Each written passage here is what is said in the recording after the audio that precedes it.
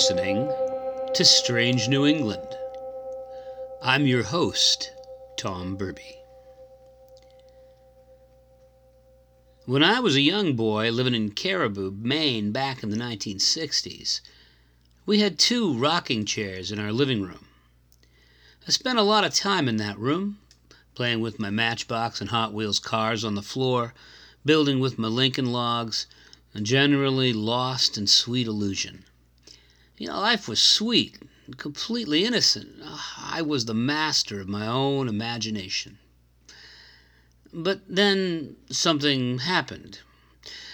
Something I did a lot of the time without thinking has haunted me up to this day. And it was something I knew nothing about. Something at that tender age that I couldn't possibly have even guessed. You see, when I was lying there on the floor, my foot would invariably find its way to the leg of one of those old rocking chairs, and then, without the slightest thought, I would start that empty chair a-rocking back and forth. The rhythm soothed me and gave me a sense of peace. And then one day, my mother was walking through the room and saw what I was doing, rocking that empty chair with my foot. And she stopped cold. She dropped the clothesbasket she was carrying, spreading its contents all over the floor, and she cried, "Tommy, stop it!" I confessed I looked up at her confused. And what was I supposed to stop? Stop playing with my toys? I couldn't have possibly imagined what caused her so much concern. "Stop rocking that chair with your foot." I stopped. But then, like any kid might, I asked, "Why?" And she looked at me with wide eyes and said quietly, in a voice that was a warning, "Never, never, ever rock an empty rocking chair. It's bad luck." "But what will happen?" I asked, still confused. "When an empty rocking chair rocks, it means," she said, low, "that soon someone will die."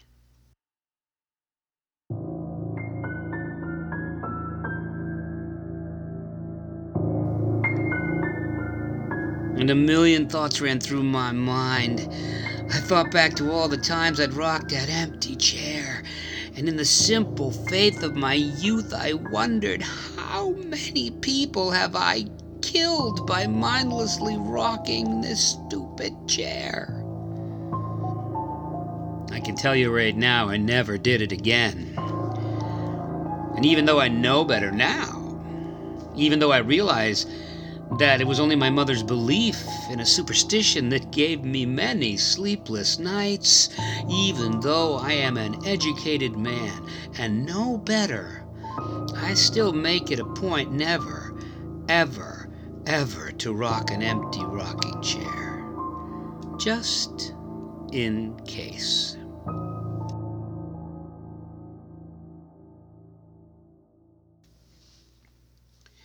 Ghost stories aren't usually easy to research.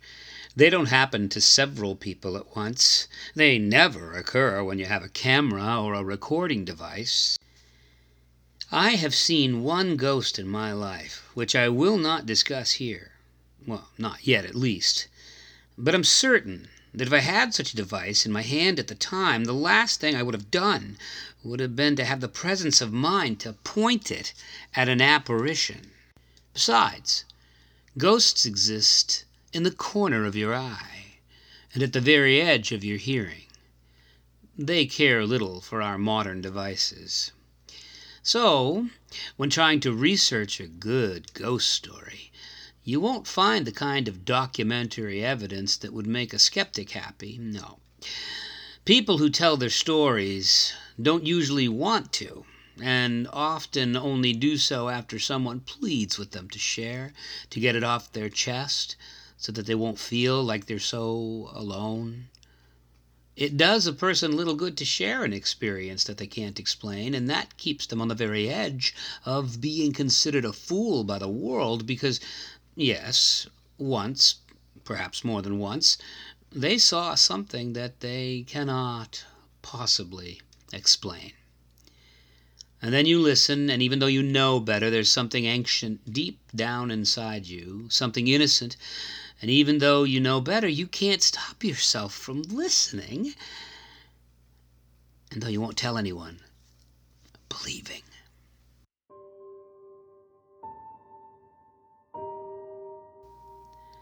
Such is the story of Tina and Kenny Lusk of Waterbury, Connecticut, two professional pilots who moved into a charming Victorian home in Waterbury in the spring of 1990. As they were signing the papers, the seller of the house, an elderly fellow who had lived in it for years, gave them a quiet warning about a disturbing presence within, and to expect to experience it at some point. But a story is only a story, and after a year of living in the house with no sight or feeling of such a thing, the Lusks must have shrugged it all off as the imagination of an old man and nothing more.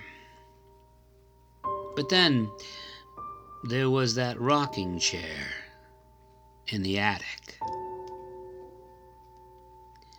People who have lived in houses they claim are haunted will tell you that there are usually places within the house where they experience cold air or their hair raising on the back of their heads.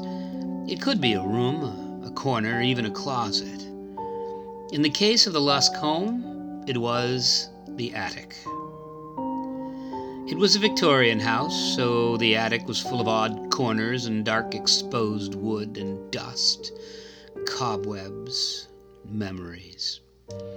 People often leave things in the attic that they don't want, and when they move, they don't bother to take all of them with them. These things are all that remain of the people who have lived and passed through before. They're a reminder that someone was there before, and so it was with this place. A rocking chair, some clothing hanging on a bar, sundry items, toys, and cookware. A window on either side of the space let in enough light to waken the shadows, and perhaps something else. Ken was in the attic for a moment to store supplies when, in a moment of silence from the corner of his eye in the corner of the attic, he saw the empty rocking chair left there by the previous owner begin to rock by itself.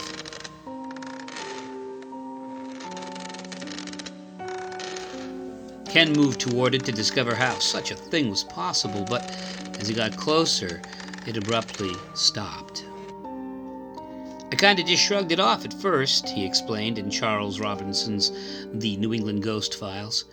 I attributed it to a draft passing through, and I left it at that.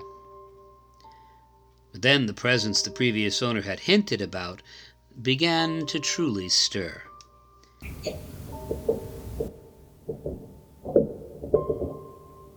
Preparing for bed one evening, whatever was in the attic began to make itself known to them. Thumping sounds would be heard. Ken would climb the stairs to the attic only to find that everything was quiet and as it should be. And then he would descend the stairs, and the noise would begin again.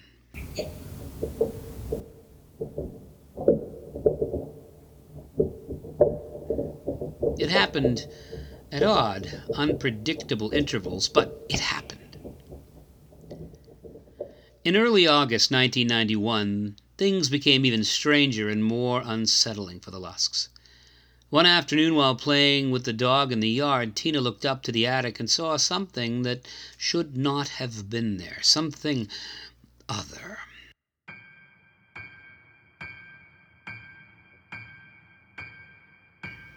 A dark figure was moving strangely in the attic, twisting and twirling in front of the window.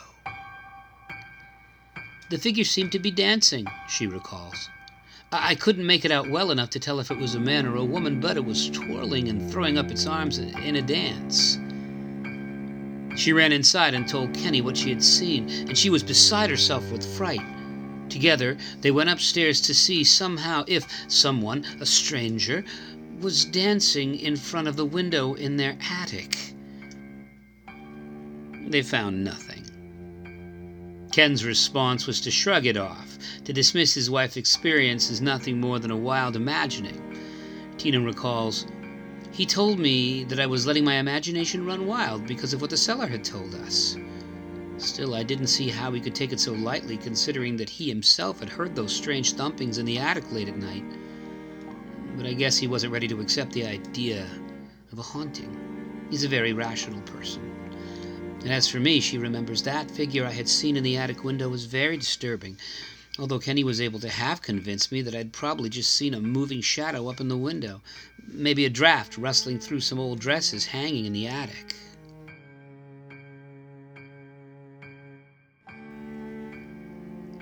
The Lusks were pilots, and one of them was often gone while the other remained at home with the dog. 3 months after Tina saw the strange dancing form in the attic window, Ken was away on a flight and she was alone in the house. Repainting some of the rooms, they kept their painting supplies in the attic, and one afternoon, Tina reluctantly made her way up the stairs to get the paint. She recalls the effect visiting the attic had on her that afternoon. She recalls, "While I was up there, I couldn't believe how nervous I was getting. My whole body was shaking. Still, nothing unusual happened, and I went back downstairs feeling a little more relaxed. I got more and more relaxed each time, but on my 4th trip to the attic, all of that changed." She was more relaxed. Of course, there was nothing there, nothing at all. And so it was with a light heart that she began to gather the color of paint she needed and the supplies, and as she bent over to get them, she heard a strange, light tapping noise coming from the far corner of the attic, where an old Raggedy Ann doll sat propped on a chair. Tina's words speak of a nearly unutterable fear.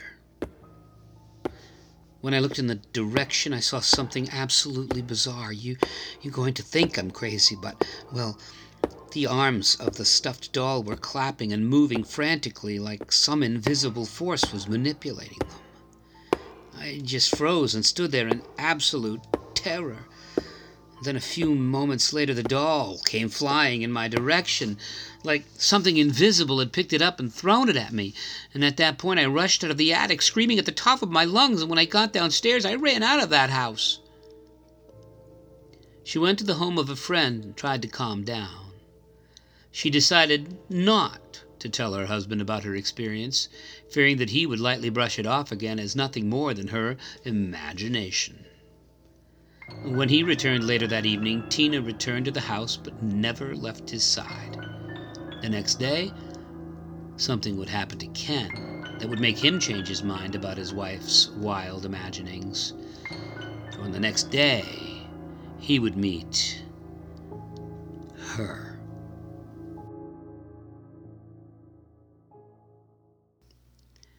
Ken was a hobbyist, a maker of models, and he went to the attic to look for his model airplane glue.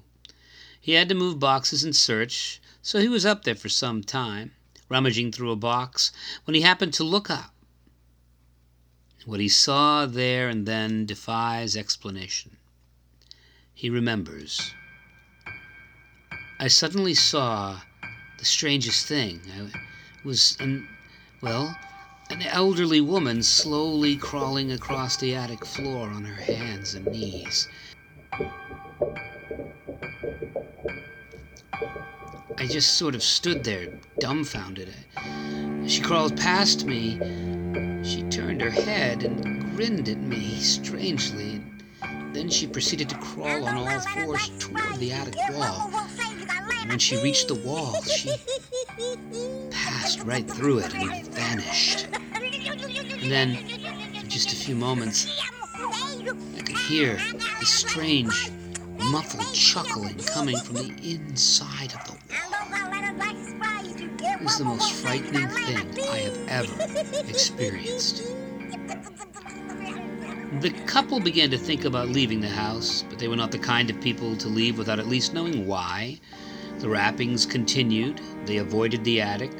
They had a friend who worked for the Historical Society in Waterbury and had access to a lot of local history, and what they discovered seemed to at least align with what Ken saw in the attic on that afternoon. Tina recalls, "We found out that one of the home's original owners, an elderly widow named Mrs. Bouchard, went insane and starved herself in the attic in either 1878 or 1879. We were at a loss about what to do. We even talked to our priest about it, but he didn't want to get involved." Whoever, or whatever, was taking refuge in their attic, it continued to make itself known. An oil painting they had stored there was torn and defaced. Tina's sister, Catherine, had been visiting and ran from the yard screaming when she clearly saw an elderly woman looking down at her from the attic window.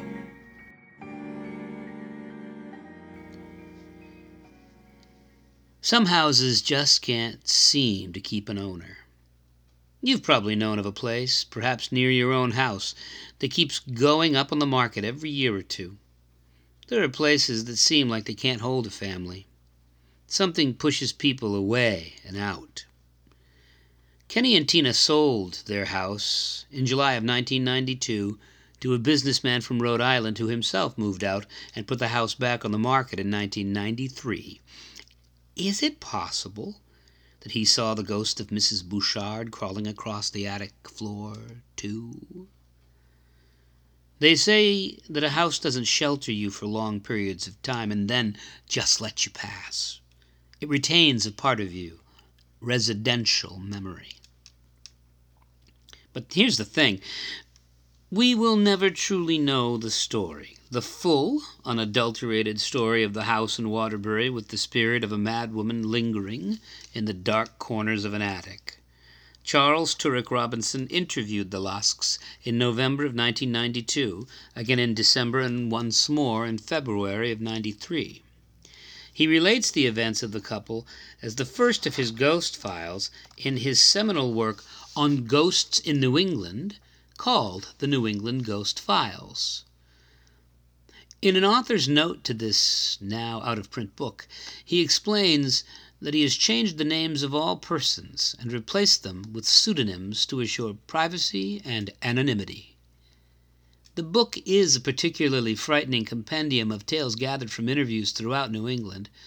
Most of those interviewed would not have agreed to have their experiences recounted in book form unless their names had been changed. Mr. Robinson has passed away, so it's unlikely that we'll ever know who the Lusks really are, and whether or not this entire tale is nothing more than a creative exercise in fear. And that's the thing about ghost stories. They take place in quiet, out-of-the-way places, with only one or two people to experience the ineffable. It wouldn't be a ghost story if you could tear it apart, dissect it bit by bit, analyze every minute detail, and find a way to explain it away. Nope. A ghost story is a lonely thing, a bit like a ghost itself, to be experienced by one or a few in the lonely dark of an evening, far from the light, far from any explanation, except that somehow something remains long after it should, and it waits there in the corner of an attic for a new tenant in the house below. You've been listening to Strange New England.